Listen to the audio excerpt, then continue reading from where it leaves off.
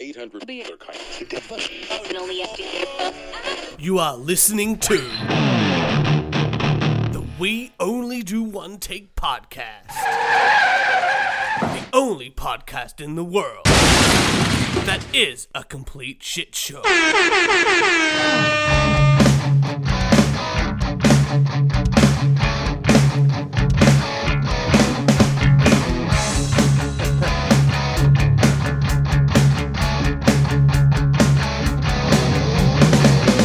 Hello everyone and welcome back to the We Only Do One Take podcast. It's the only podcast in the world that is a complete shit show. I am your host Turch, and with me is my co-host, the CEO that just found out about a fetish and maybe is into it. It's Kieran. How you doing, buddy? I'm good. I was also going to say it's a complete fart show. It is. Why am I saying that, Turch? It is a complete fart show. And with us today, this is a very special interview type style of show. Very special guest with us today. It's the owner of I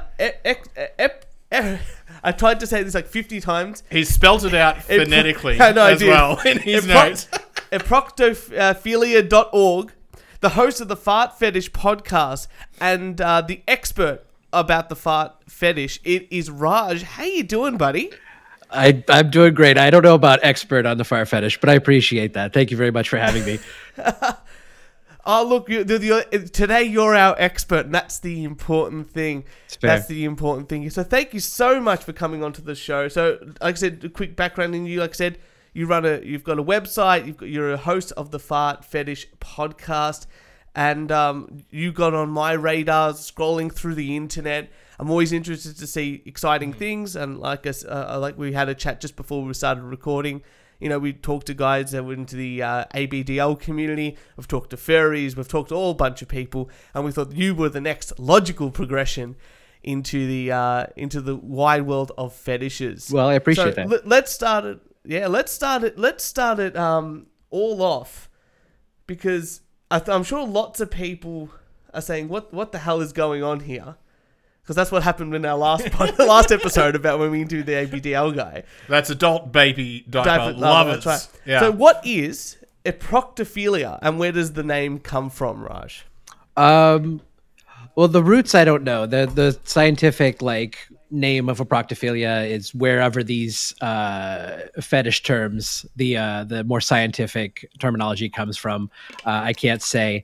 But simply, it's an enjoyment of flatulence. It's a sexual enjoyment of flatulence in most cases, I would say, or that's what tends to make it a fetish. I kind of separate fetish and kink as kink is something that you kind of enjoy, but a fetish is something you really need to enjoy your sex. Right. That's a great distinction. I was actually going to ask what the distinction was between the two, because I think the two words do get jumbled up. Absolutely.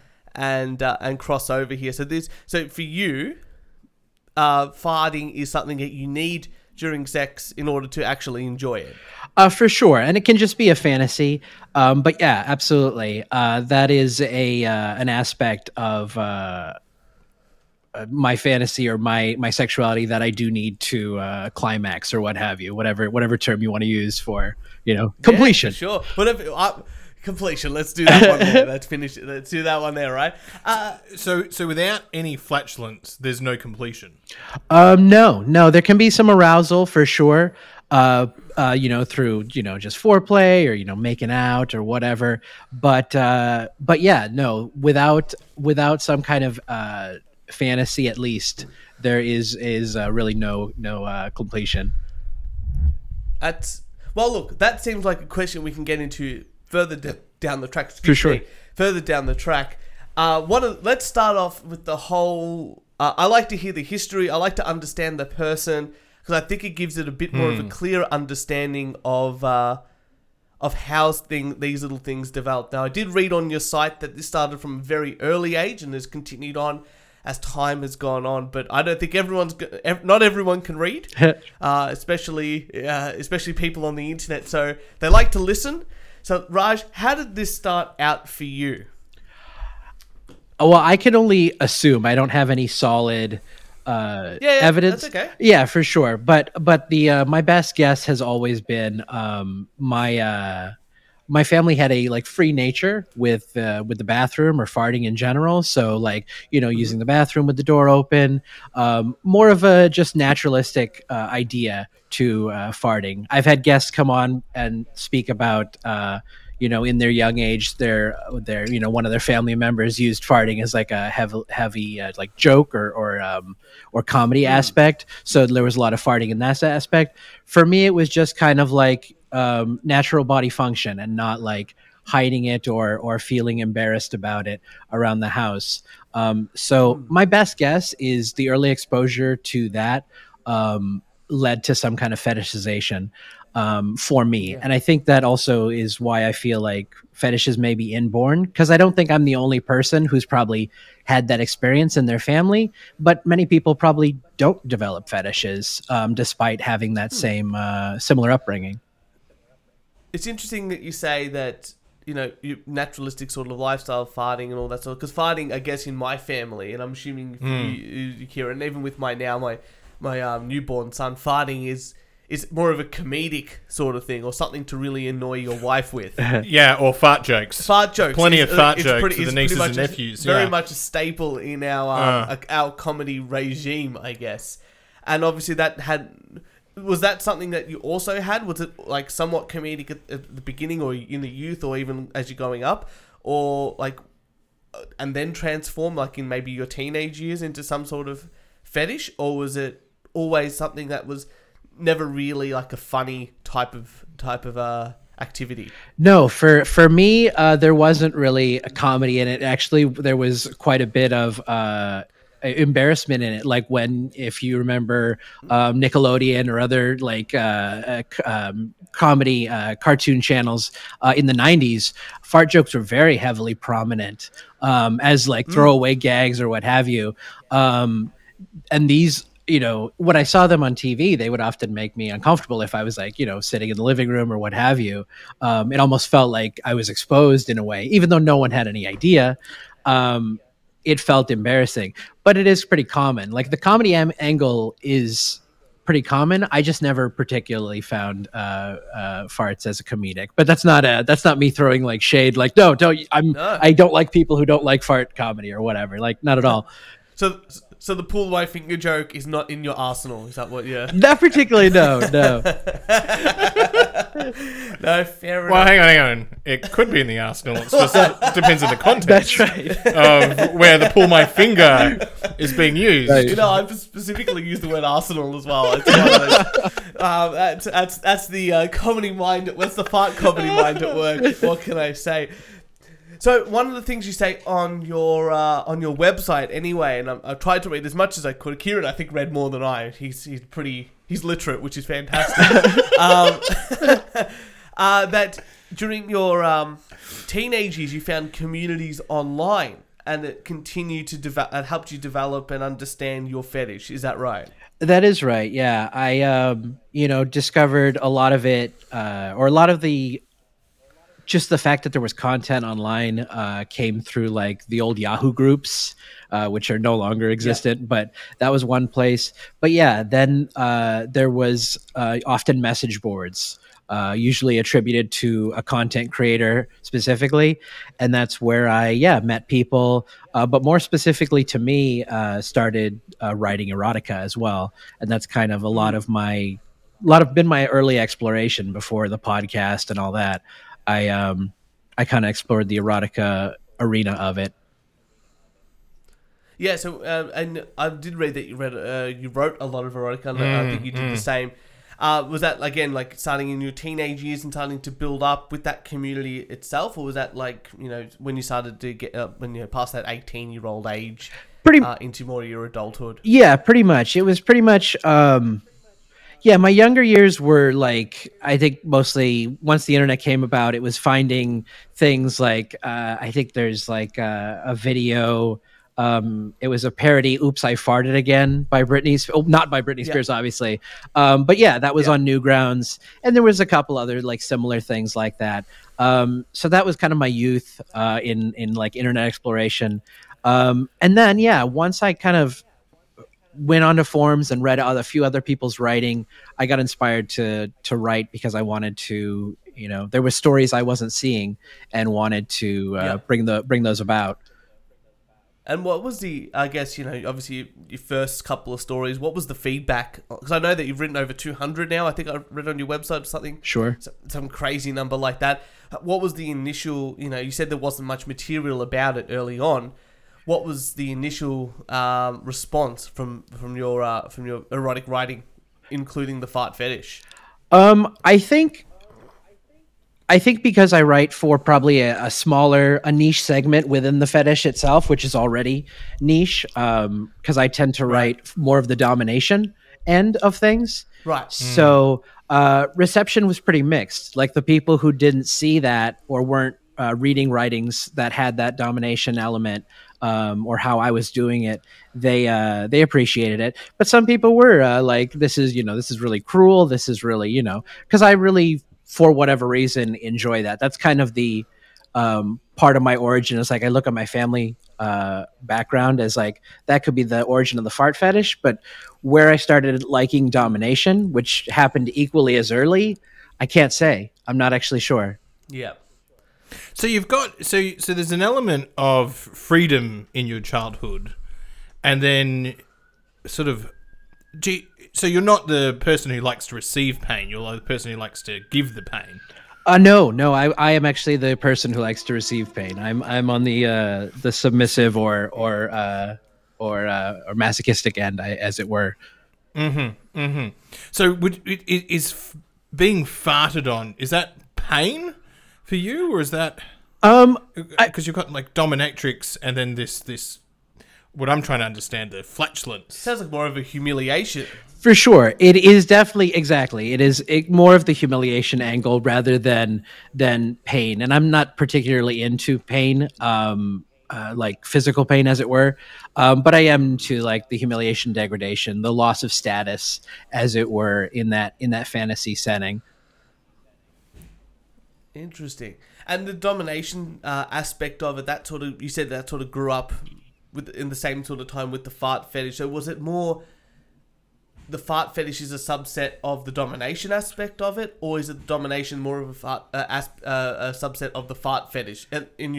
Just for yourself, obviously. Absolutely. Surprisingly, yes. Actually, you're right. The domination is I'm sorry, the farting is a subset of domination. For me, the domination is required. Like just having farting without domination, or like, oh, you hear someone farting in the world, that really doesn't do anything for me. I wouldn't think about that later. It doesn't really excite me as much as like a more fantastical and dominating setting. I mean, look, a lot of the questions that we got that got sent to me from other podcasters and our friends and people that contribute to the show. Sure. A lot of it was around what makes the fart so, I guess, appetizing. But one part of it was, well, does it have to be, look, the words that, I don't know if you have it in America, we call it crop dusting. I know that you know what crop dusting is, where someone just farts in a room and just continues to walk, like, or goes into an elevator, farts and walks out. Right. The crop dusting, very, quite an image. Would that be something? It doesn't sound like that would be something that you would be into. That's more just a bodily function at that stage. Absolutely. I'm I don't know if it's my connection to the or my relation to the kink community as well. I'm pretty heavily into consent. So like even farting, like obviously if you can't stop yourself, you can't, some reason you cannot hold it in, sure, but to do so any kind of like sexual thing, or like to even like, it's kind of a little rude. So I'm big on like on these type of activities, especially when they're sexual, whether they be for the doer or the receiver, to be fully consensual and everybody know what they're getting into. Because that was a number of questions I had. People wanted to know, if I farted in a room or someone else farted in a room, is that a turn on? But what you're saying is it's not in the setting. It's not. It's just someone sitting on the couch farting isn't going to do anything for you. For sure, and I can't speak for everyone certainly, but yeah, definitely for me it wouldn't do anything because all that's necessary, that fantasy. Even I'd say that role play or what have you, but it's really the domination that's most key. Okay, so you're in a setting, you're being dominated. What if they can't fart? Like the dominatrix, they can't. Because produce. I can't produce. Yeah. I mean, when I want to produce a fart, I can't. And when I'm in a situation where it's like, God help me, I desperately have to fart, but I need to hold it in. Like, you know what I mean? It's always in balance for me. So, yeah, tell me what happens. I think really there's nothing that can be done. Like I've been in sessions with Pro Dominatrix, for fart sessions, even, telling them ahead of time, them preparing in whatever way. But it's not something that you can control unless you do something like blow air up your ass with like enema tube or something similar, which has been done with me once before. But yeah, no, there's really nothing that can be done. I think, it depends on what the goal is. Like usually when you're with Pro Dominatrix, the goal is not to climax with them. There's not, generally a thing you do, at least in my experience anyways. But yeah, if I was in a situation where I'd like to, complete, then I would probably, take in the image in front of me and fantasize what I needed to get off. I think for me, for whatever reason, the idea of a fart and climax are like very intertwined. It's like that. It's like them coming out at that moment for me is just like it's the thing, for whatever reason. Right. So you don't need them to. You can visualize the fart. You don't need to actually have the fart to climax. For sure. Especially, I think with the proper role player domination in place, the proper like degradation or talking. Like if someone's just sticking their ass in my face, I think that could get dull or boring after a bit. There's activities that can be done there, but without like that aura of humiliation and degradation, I think it's a lot less exciting for me. Because what I'm thinking of here is, it sounds like there's almost this element of surprise. Like you don't know if the fart is going to come, and gamblers, at pokie machines. They don't know when slot machines. Yeah, they don't know when that big win's going to come. The gamblers, like they they get these sort of like little wins, but they don't know when it's going to happen, so it keeps them there longer.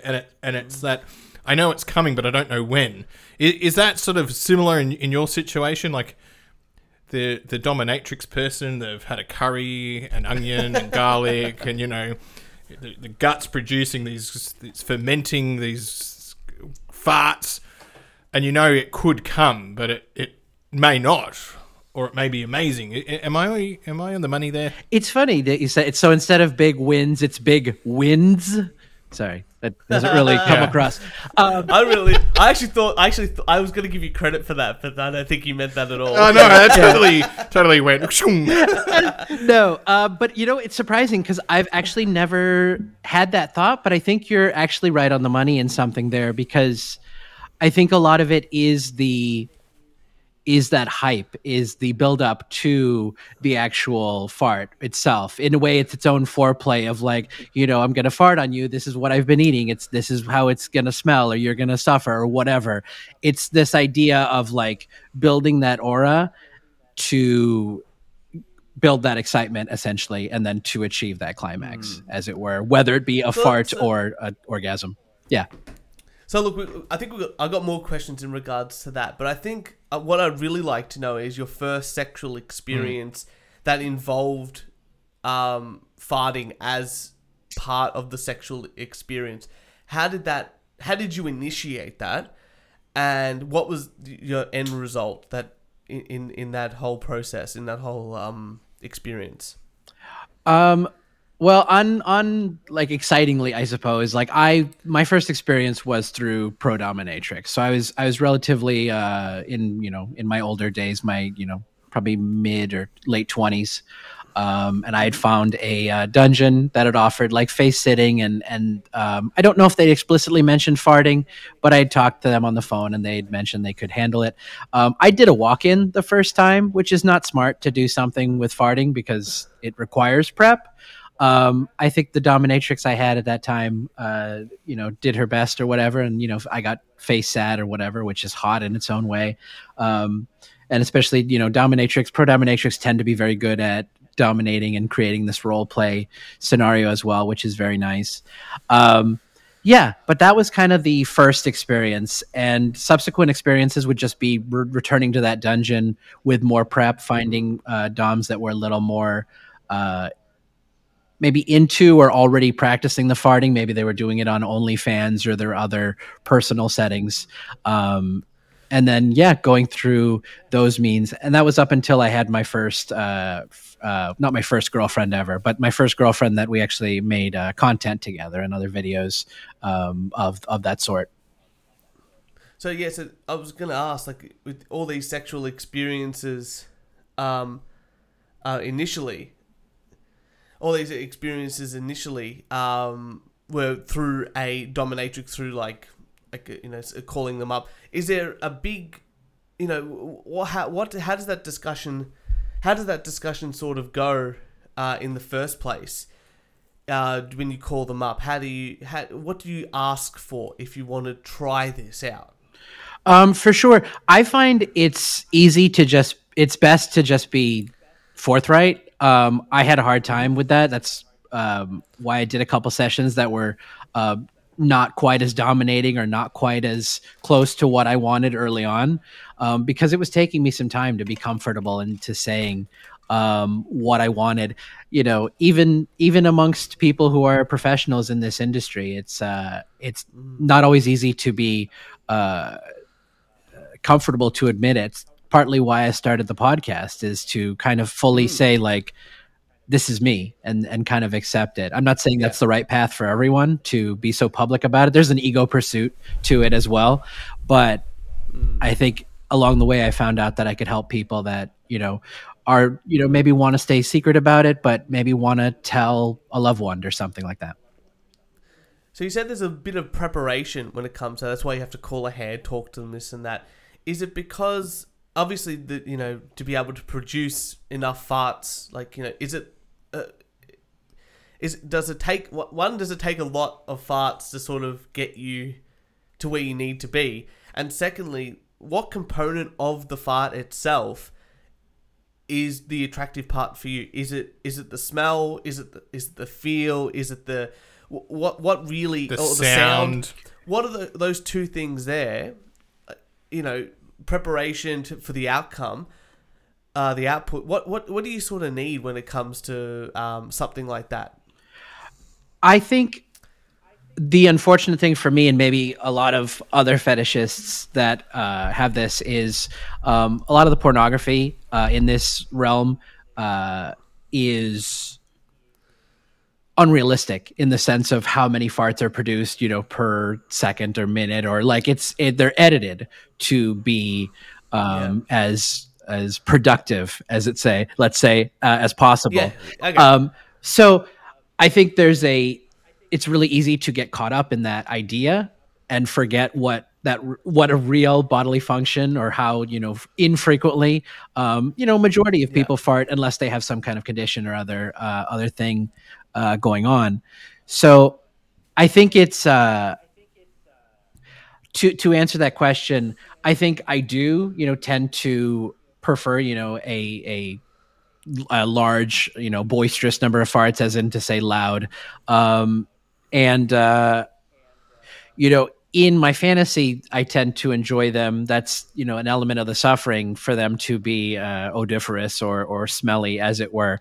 But I haven't actually been in the setting in which I've been in that particular, I haven't had a smelly fart around me in a sexual setting, as it were. Right. So the smell for you is it's more about the audio aspect of it, and the feel of it, I guess. Because if someone's, I guess, sitting on you and farting, you probably want to feel it for sure, and then you probably want to probably want to feel it, and you want to hear it as loud as possible. But the smell aspect sort of secondary to those two things. I would say so. And again, it's just more the practicalities of it. I think there's there's hygiene and diet issues that contribute to having smelly farts. So I think that's asking a pro dom to, hey, let's do a fart session is one thing. Asking them to, hey, maybe don't shower for a couple days. I think you can do it, but it's a little more perhaps invasive, perhaps. Yeah, that's it. So you tied down when they fart on you? I have never been particularly tied down. I've had my head in like a box, as it were, not particularly airtight. But so like she would be like sitting on a toilet type rim above me, and I'm just with a head in a box. That was the session in which she was using an enema tube to pump air, as it were. Right. Right, because you said earlier you like sort of like the humiliation sub component, but if you're not like tied down, you've still got a bit of freedom, can get away. It's true. I think there's a in myself there's a personality element of like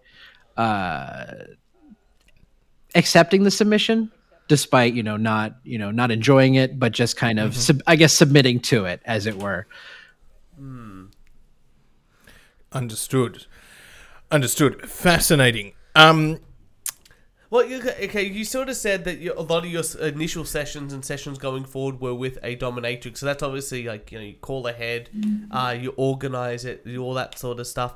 And you've only said in the more recent times, I'm just trying to remember exactly what you said, but that's when your current partner, I'm going to say? Not current, no.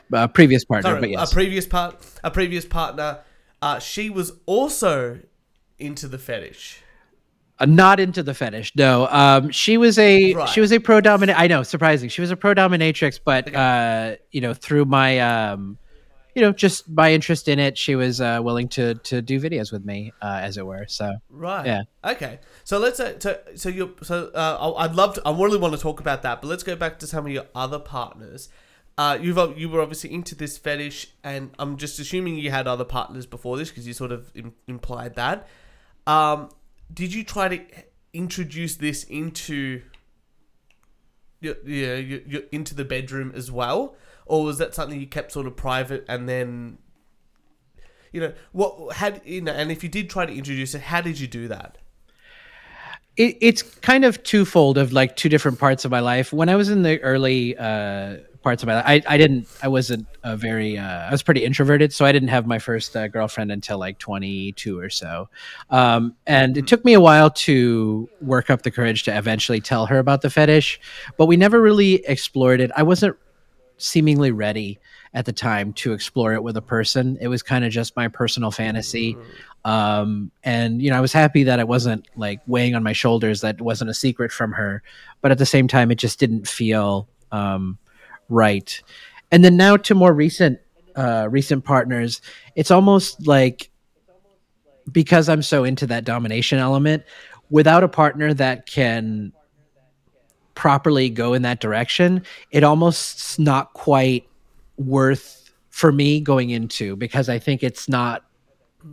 It's better if we have other type of sex, and I enjoy the fantasy, if I'm to climax or what have you. But yeah, it's there's seemingly a big separation, I guess, because of the heavy role play and domination element for me, that I'm not 100% sure if I could bring it with a vanilla partner, as it were. I almost would need to. Yeah. I find myself to be poly, so I would almost need to explore like a kink, side relationship or something like that. So, can you climax in a vanilla relationship? With only with the mental stimulation. You've got your own. You said with the fantasy, but you need the fantasy in mind. Yes. Yeah. In mind in the vanilla relationship. That's right. Yeah. Okay. So I'm just saying you. So you're poly, which means I'm just going to do it for the audience, and I hope I'm doing it right, Raj. That means you like to have multiple partners, or prefer to have multiple partners at the same time instead of being monogamous. That's right. Yeah. Yeah. And is it? You said you had girlfriends and stuff in the past. Is it always female relationships, or you? Have explored the other side as well? No, I've always been heterosexual. I've never really explored that other side at all. because one of the questions that came through for us was, is it just farts in general? So if a man, in this case here being a dominatrix, or I don't know what the male version is called, Sure, but they were to dominate you and fart on you, Dominatrix. There you go. That wouldn't do it for you. It still has to be female. The female dominating yourself with the farting. That's right. There are quite a few, gay homosexual fart fetishists in the fart fetish community. It is perhaps more prevalent, perhaps because of the stigmatization being less, with the stigma of being gay. I think, having a fart fetish is a little less stigmatizing beyond that. So I think, it's a little more isolating, I suppose, on the straight side. Right. So can I ask now very heterosexual question? We'll say, are you an ass man or a tits man? No, I'm definitely an ass man. By far, yeah. Good. So now, God, imagine if the tits could fart. Yeah, well, tit man. Yeah, that's right. So I guess Actually, it's not a bad. Could you write a story about, because Turch is a tit man? That's true. And maybe we could get Turch into the fart fetish. So maybe if these tits could also produce farts. Well, yeah, okay. Kieran's just asking for he'll message you later. I'll read it out on the podcast for you, Turch. So I guess my question is, I only into females. All that. I've completely forgotten where my train of thought was going with that one there. Oh, sorry, I can't. I interrupt. No, arse enjoyment. So obviously you're an arse man. My apologies. I've got it written down here. So does the size of the arse affect your enjoyment of the fart? I wouldn't. That's I don't know. I'd like, certainly I enjoy a more voluptuous or what have you, whatever word you'd like to use, derriere, posterior. But I don't think it's a huge factor. But yeah, certainly I have I'm leaning more on the larger ass side. Yeah. Yeah. All good. Okay, sorry, I'm going to change track here. Sure. Some people listening to this would be very disgusted in hearing about farts. Certainly, yeah. And just in the kink. And in a psych perspective, there are at least two clear disgust pathways. I won't get into this, but some people find something disgusting and other people can go, oh, it's not that disgusting, right? So I'm assuming you've got other things that just completely turn you off. I mean, certainly I don't enjoy everything. Absolutely. That's certainly true. I don't know if I have, I'm not viscerally, or put off by them. I think I'm more just okay, this doesn't do anything for me, but I can turn away slowly. I don't need to run, as it were. Mm-hmm. I guess a lot of people would say the next logical thing from farting would be poo.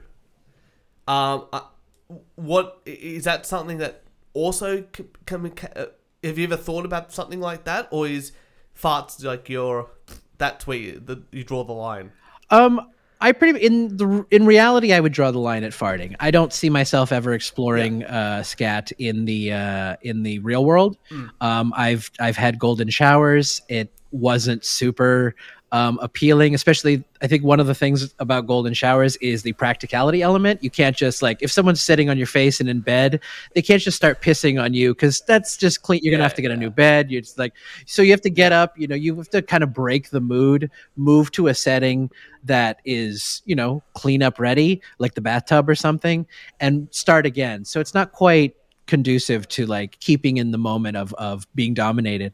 But no, I wouldn't see myself exploring any kind of scat, anything beyond farting particularly. Right. Oh no, I'm completely in that boat with you. I think that that definitely draws a line for me. So one of the things you talked about before was there wasn't much material for yourself, so that's why you got into writing erotic novels or erotic stories about the fart fetish podcast, fart fetish itself. What over time, I'm sure things have changed. Obviously, OnlyFans has been a big jump, and I saw you interviewing people on your podcast that create fart I'll say porn, but fart videos anyway. Especially, I think Amy Farts was one I listened to not too long ago. Sure. Has it? What does fart porn look like now compared to what it was 5-6 years ago? I mean, I think now it's quite diverse, as you might guess. Like, there's pretty much content for every type of niche. I still feel like domination, this is for my own taste. There's plenty of domination content out there. I don't find it to be believable or high enough quality in many cases. But there's plenty of other experiences. There's what I tend to call like the girlfriend experience, which be like, oh, my girlfriend, she's cooking in the kitchen and oh, she farted somehow. That I don't have that type of fetish particularly, so I don't know what's thrilling about that particularly, but I do. I can empathize. I can understand, as it were. So yeah, it's really kind of now a du jour of just like everything's there. There's like, people role playing as characters, famous characters, and doing whether it be domination or more cutesy domination. And there's really a whole spectrum of like harsh domination, cutesy domination, girlfriend's a little mean to me, to the girlfriend's the sweetest thing and I want farts. So, she farts in my face or whatever. So, I think back in the day, I think again, it's just more diverse now. There wasn't, what I was missing back in the day was the domination that was particularly cruel or harsh. The stories that were kind of written with a disregard for the main character, or the character being tormented. Kind of polarizing stories, as it were. Because definitely, if you weren't into, if your fetish wasn't about getting dominated or tortured with this thing that you did like, you wouldn't be into that. But for me, I definitely needed that, and I'm glad I, happened to find at least some people that did too.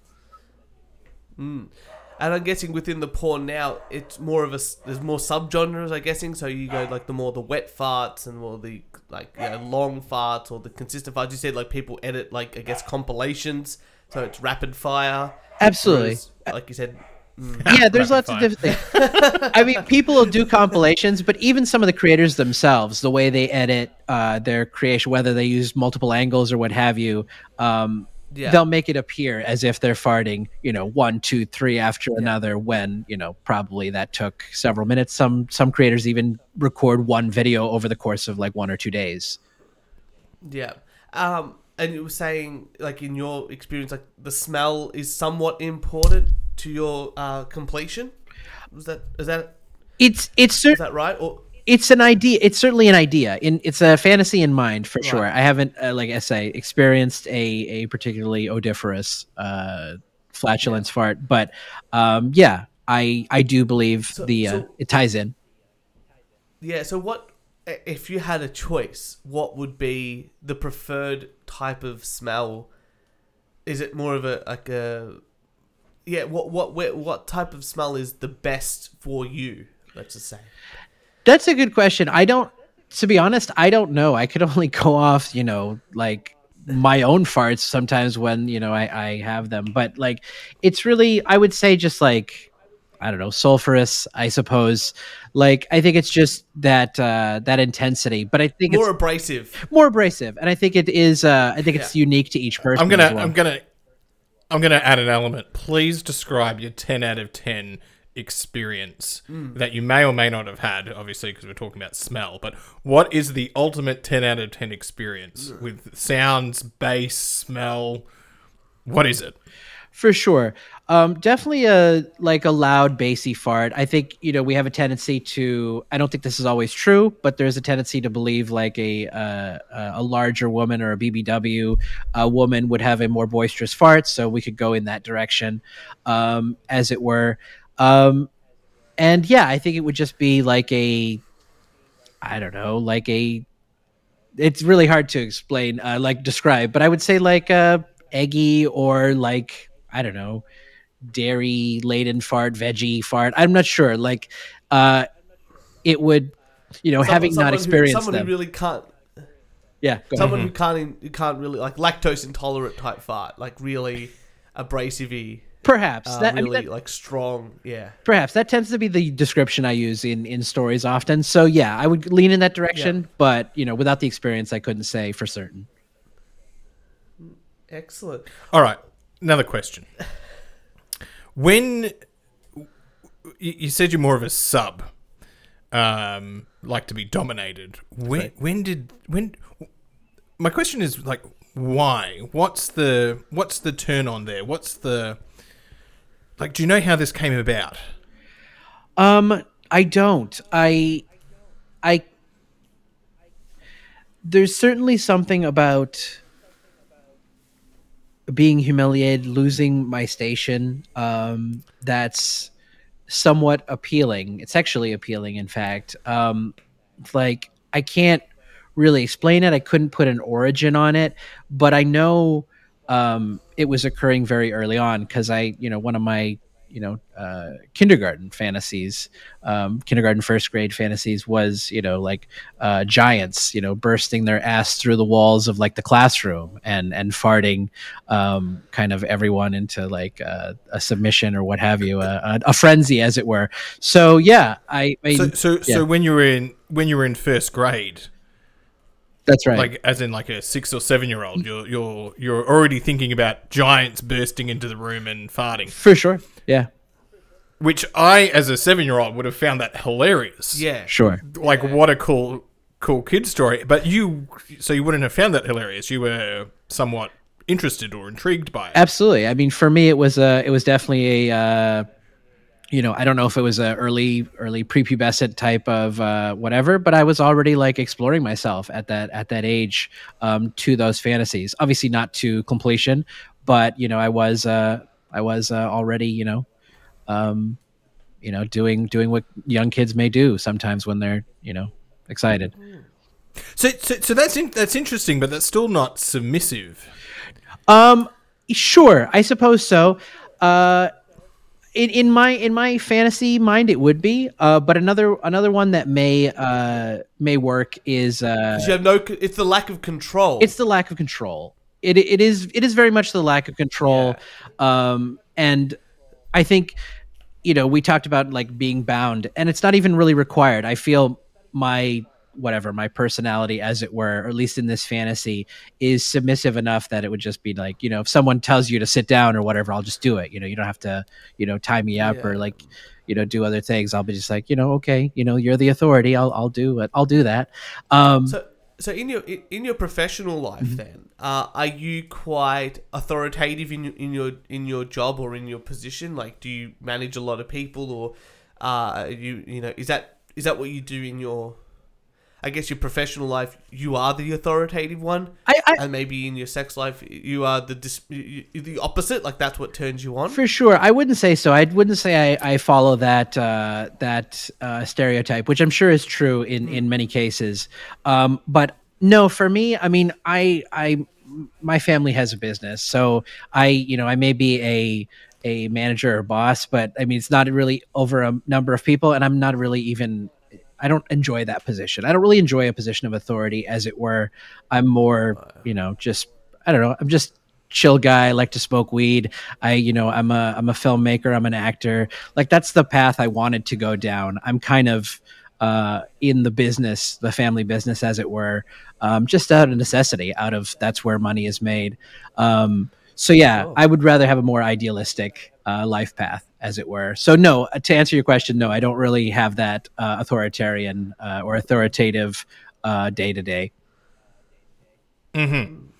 And your family knows you do this fart podcast and you have this fart fetish. My family is, they're not the most involved, I would say. Like I think they probably do know. Keep your sex life separate to your family. For sure. Like I do have it listed on my Twitter, but none of my family looks at my Twitter. That's kind of like more of a there's many fetishists on Twitter. It's actually kind of a haven for many fart fetishists. With the permissiveness of adult content also on Twitter, it's become a kind of a safe place. Cool. Well, let's talk about the fun stuff then, because you do run the other than your writings, you do run the Fart Fetish podcast. I think it's episode 22 or 23 just came out recently. That's right. Yep. Talk about that. Talk about why you started it, what you do on there. Yeah, give us a bit of a synopsis for anyone that hasn't listened to it yet, which I'm assuming is a lot of people. Yeah, for sure. No, I imagine so. I started it a bit out of an ego pursuit because I was at the end of my rope creatively. I was like not sure, I wasn't making, I've been doing film and acting for about 10 years, but I wasn't strategic about it. I didn't know what I was doing. And I kind of burned out like doing student films and a lot of unpaid work, thinking like, oh, I'll make it, this next one will be the one. And you just, you never know. And there's so many projects. It's just, you should be working for money rather than just like, some hope and a prayer. So, yeah, I started the podcast because I, wanted to have a show. It felt like something that I could, I was one of the few people that I could actually do, being someone who's been in this fetish for a long time. So I started it and I really didn't know what I was going to do. I started the first 2 episodes with basically a rant, as it were, just about, what I was... Yeah. You just described our show. Sure. The last 230 episodes. See, exactly. Kindred spirits. So, yeah, I was just kind of ranting about what the things I was seeing wrong in the community. And one of those things being mainly that, especially the straight side, which was the only side I knew previous to the podcast, was the lack of community. Like, it's a little bit difficult in my experience to get straight men who have a erotic or adult content in common to kind of want to get to know each other any better. Like, certainly there's some understanding of like, this is a fetish, but I think the longer you stay in these communities, the more you kind of want something more, whether it be a romantic partner, and hopefully find someone who's accepting of that, but also finding friends you can actually talk to, feeling actual acceptance. And I think that's also part of what I was trying to do. It's like I could finally feel like I can embrace this fetish, almost like I was kind of shedding the last layers of secrecy, because I feel myself a pretty open person, but this fetish was kind of the last barrier to me not sharing myself. And since those first 2 episodes, from what I can see, like I think I said before, lots of guests on that are part of the community and just trying to understand them, just like we're trying to understand you.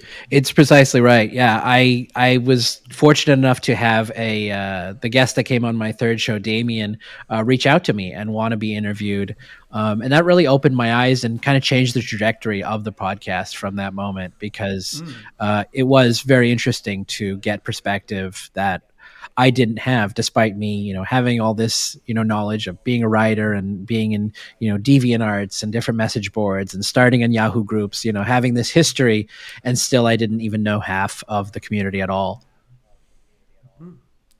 That's great. And episode 22 or 23 is about to pop out, something like that. I think 22 just came out. 23 just came out on the last Friday. 23, yeah. My apologies. No worries. Oh, there you go. I tried to keep up. Sure. Yeah, and what's the latest episode all about?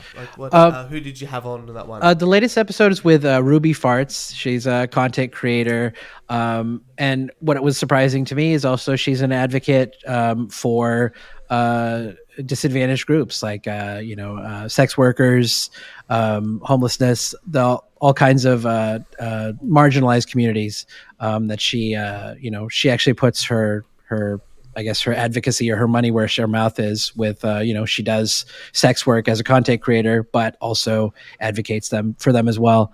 And it's just, as always, it's just very interesting to learn about people and their history and their past and how things got started with them. Kind of, it's almost like for me, I was trying to figure out my own origins. If I could hammer them down any clearer by talking to other people and seeing where they started. And there's some similarities with some and some many differences as well. Yeah. No, fantastic. Look, I highly recommend listening to at least a couple of episodes of the show. Get into it. It's always a fascinating chat. And you're a fantastic presenter, which makes it a lot, compared to some other interview podcasts, a lot easier to enjoy the content. I appreciate that. Thanks. Which is good. So Church is big on the audio aspect. I try to make it as clear as possible. You can probably see all the musical instruments in the background. Right. I kind of care about the audio. Yeah, absolutely. Audio Makes aspect sense. of it. Kieran, you got any more Look, questions? I have got one more question. Okay, I've got a few more after that, and then we'll get some silly questions out. I think that might Oh, be no, fun. mine's a silly question. Oh, well, okay. Maybe I'll do my more serious, my more... I'll let you do a more... Go serious. Mine's a silly Yeah, one. sure. So you said that you created content with your partner, the girlfriend that was also part of the fetish at the time. How did you go about doing that, and why did you want to create that sort of content? I mean, to be honest, I think it was simply making money. Like I was, still looking for ways to make money outside of the family business. I was driving Uber, which is not fun at all. Like not, it doesn't fit my personality. I respect anyone who can do it, does do it, enjoys doing it. It's just not something I could do long term. So it was just kind of an idea. I enjoyed, being filmmaker and actor, I kind of liked it. I had some equipment. So it was just kind of like, yeah, this would be fun. I'd like to do this. And I just brought it to her, and it took some convincing. I don't think she was super thrilled about it. It's definitely not her niche. So it was definitely something she was going out of her comfort zone to do. There you go. And is that still available for purchase or anything like that? Or is that something you've just gone, no, that's a different part of my life. I've removed that from my website and all that sort of stuff. No, it's still available. It's my website, thefartcloset.com, has links to whether it be stories. I've done captions. The videos are there too. So yeah, I that all my content's still there. I'm hopefully re-entering that industry as well. Might just be with the face sitting aspect. We'll see. What kind of models we can work with. But my hope is to get back into making content in some way. Fantastic. Well, look, I think I'm out of all, I guess we'll say, serious questions. Sure. Oh, the fun. But maybe now we can end up with some fun stuff that people have been asking us to ask you, and we can go through and and then we can wrap it all up. From one of our audience members, how many times have you got pink eye?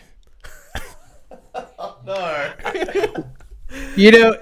Having never been like directly face farted, or like very few times other than creating content, I don't recall ever getting pink eye as of yet. Okay. So I perhaps just lucky, clean people. I'm not sure exactly what the exact result of pink eye is. Fart sex. Yeah. That's what it sounds like.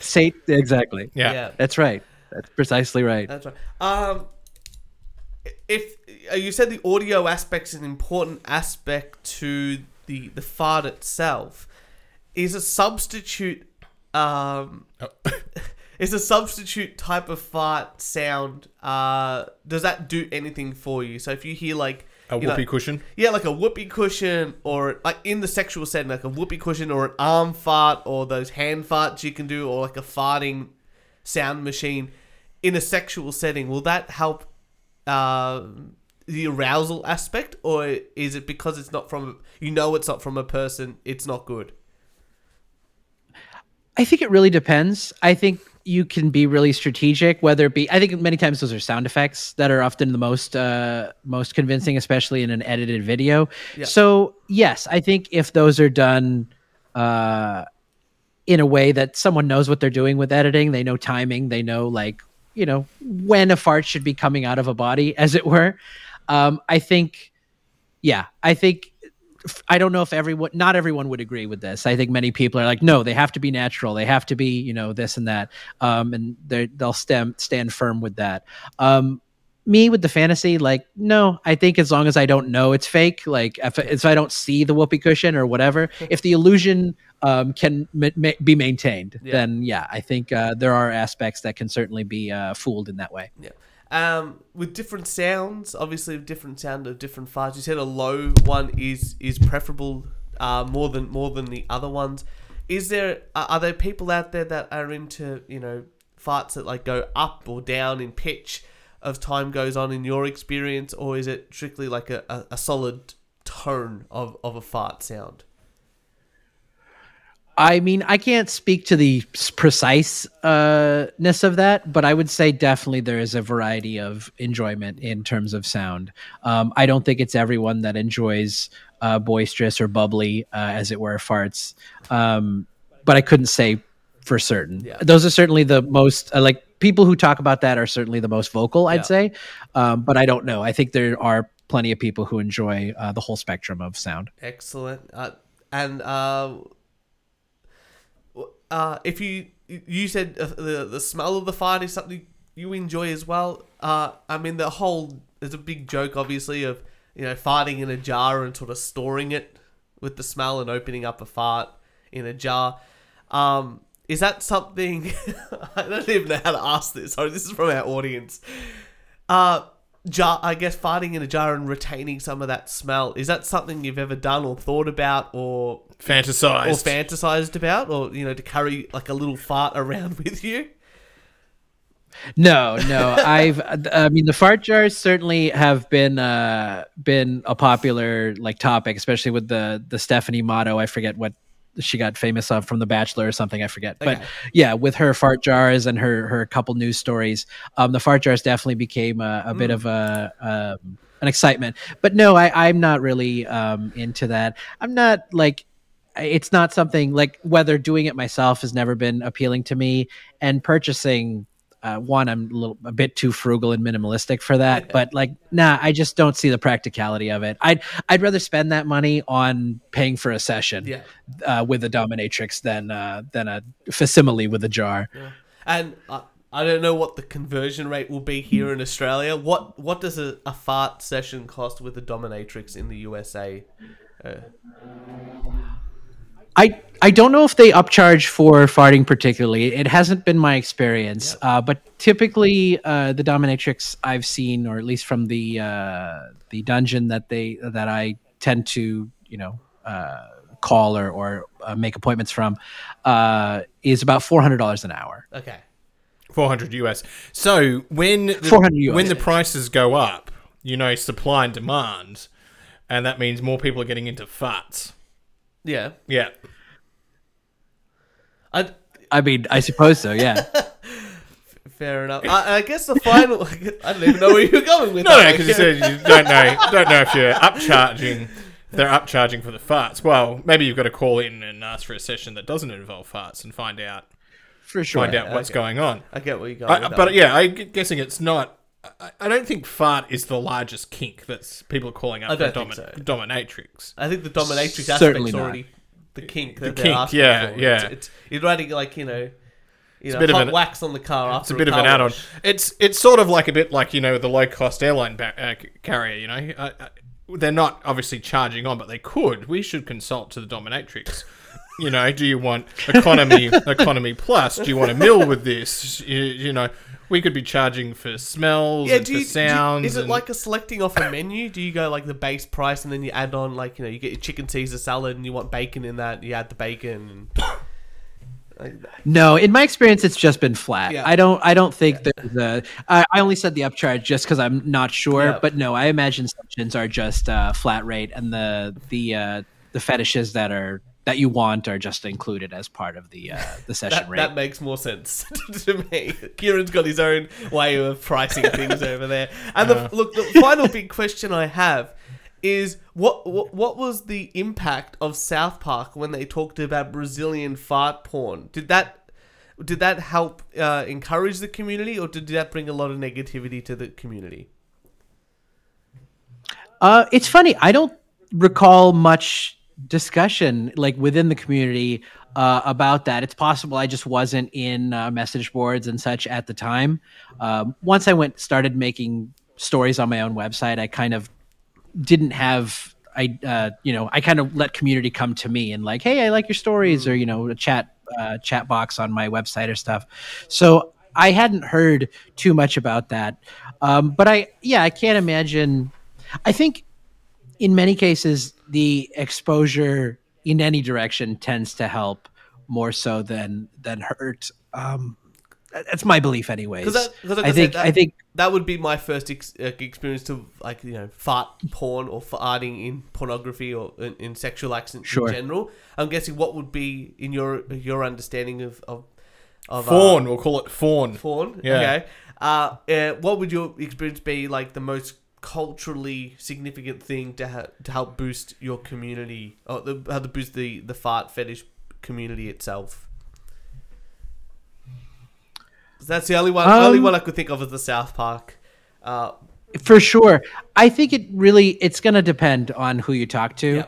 But I think definitely some people would say, as I just mentioned, the Stephanie Motto fart jar story. I think that definitely gave some exposure. Again, people are going to take from it or perceive of it what they want. If they have a negative opinion of farts or have it after reading it, they're probably always going to be that way. And those who are into it or interested by it will be interested. It's kind of what you said earlier, Kieran, of like, there's a disgust factor of like, this is totally disgusting, or like, that's not so bad. I think it comes down to that. It's the litmus test of like, how do people react to this? Is this something they really need to cringe away from hard, or they're just like, nah, I'm not into this, but do you.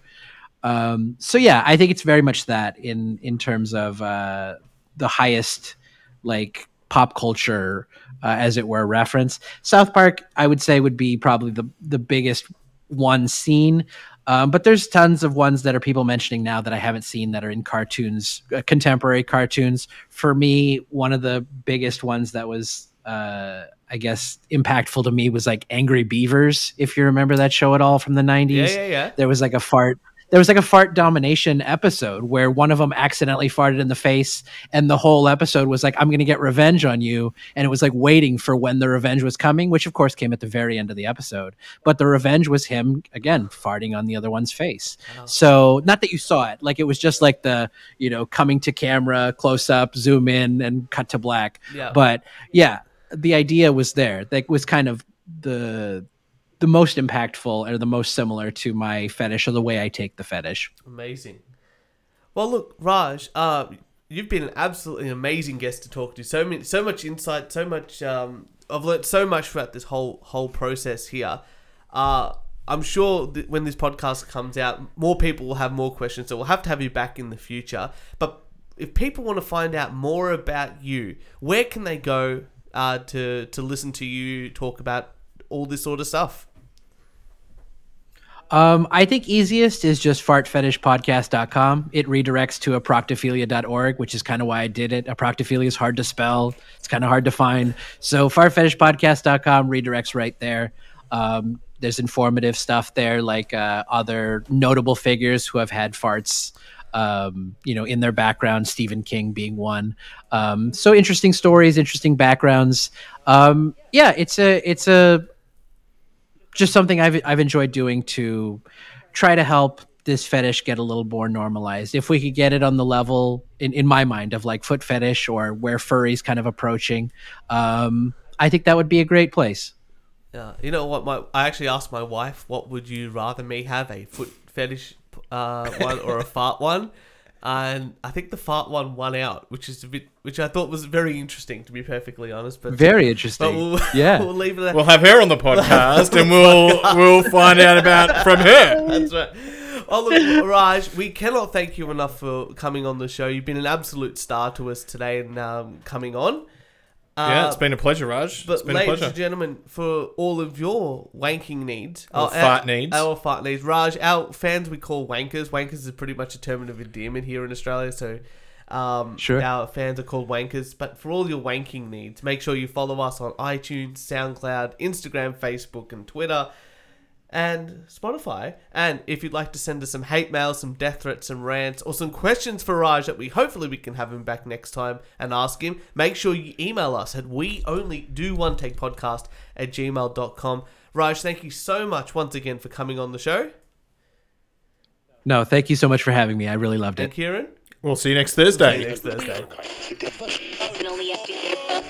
You are listening to We Only Do One Take Podcast. The only podcast in the world that is a complete shit show.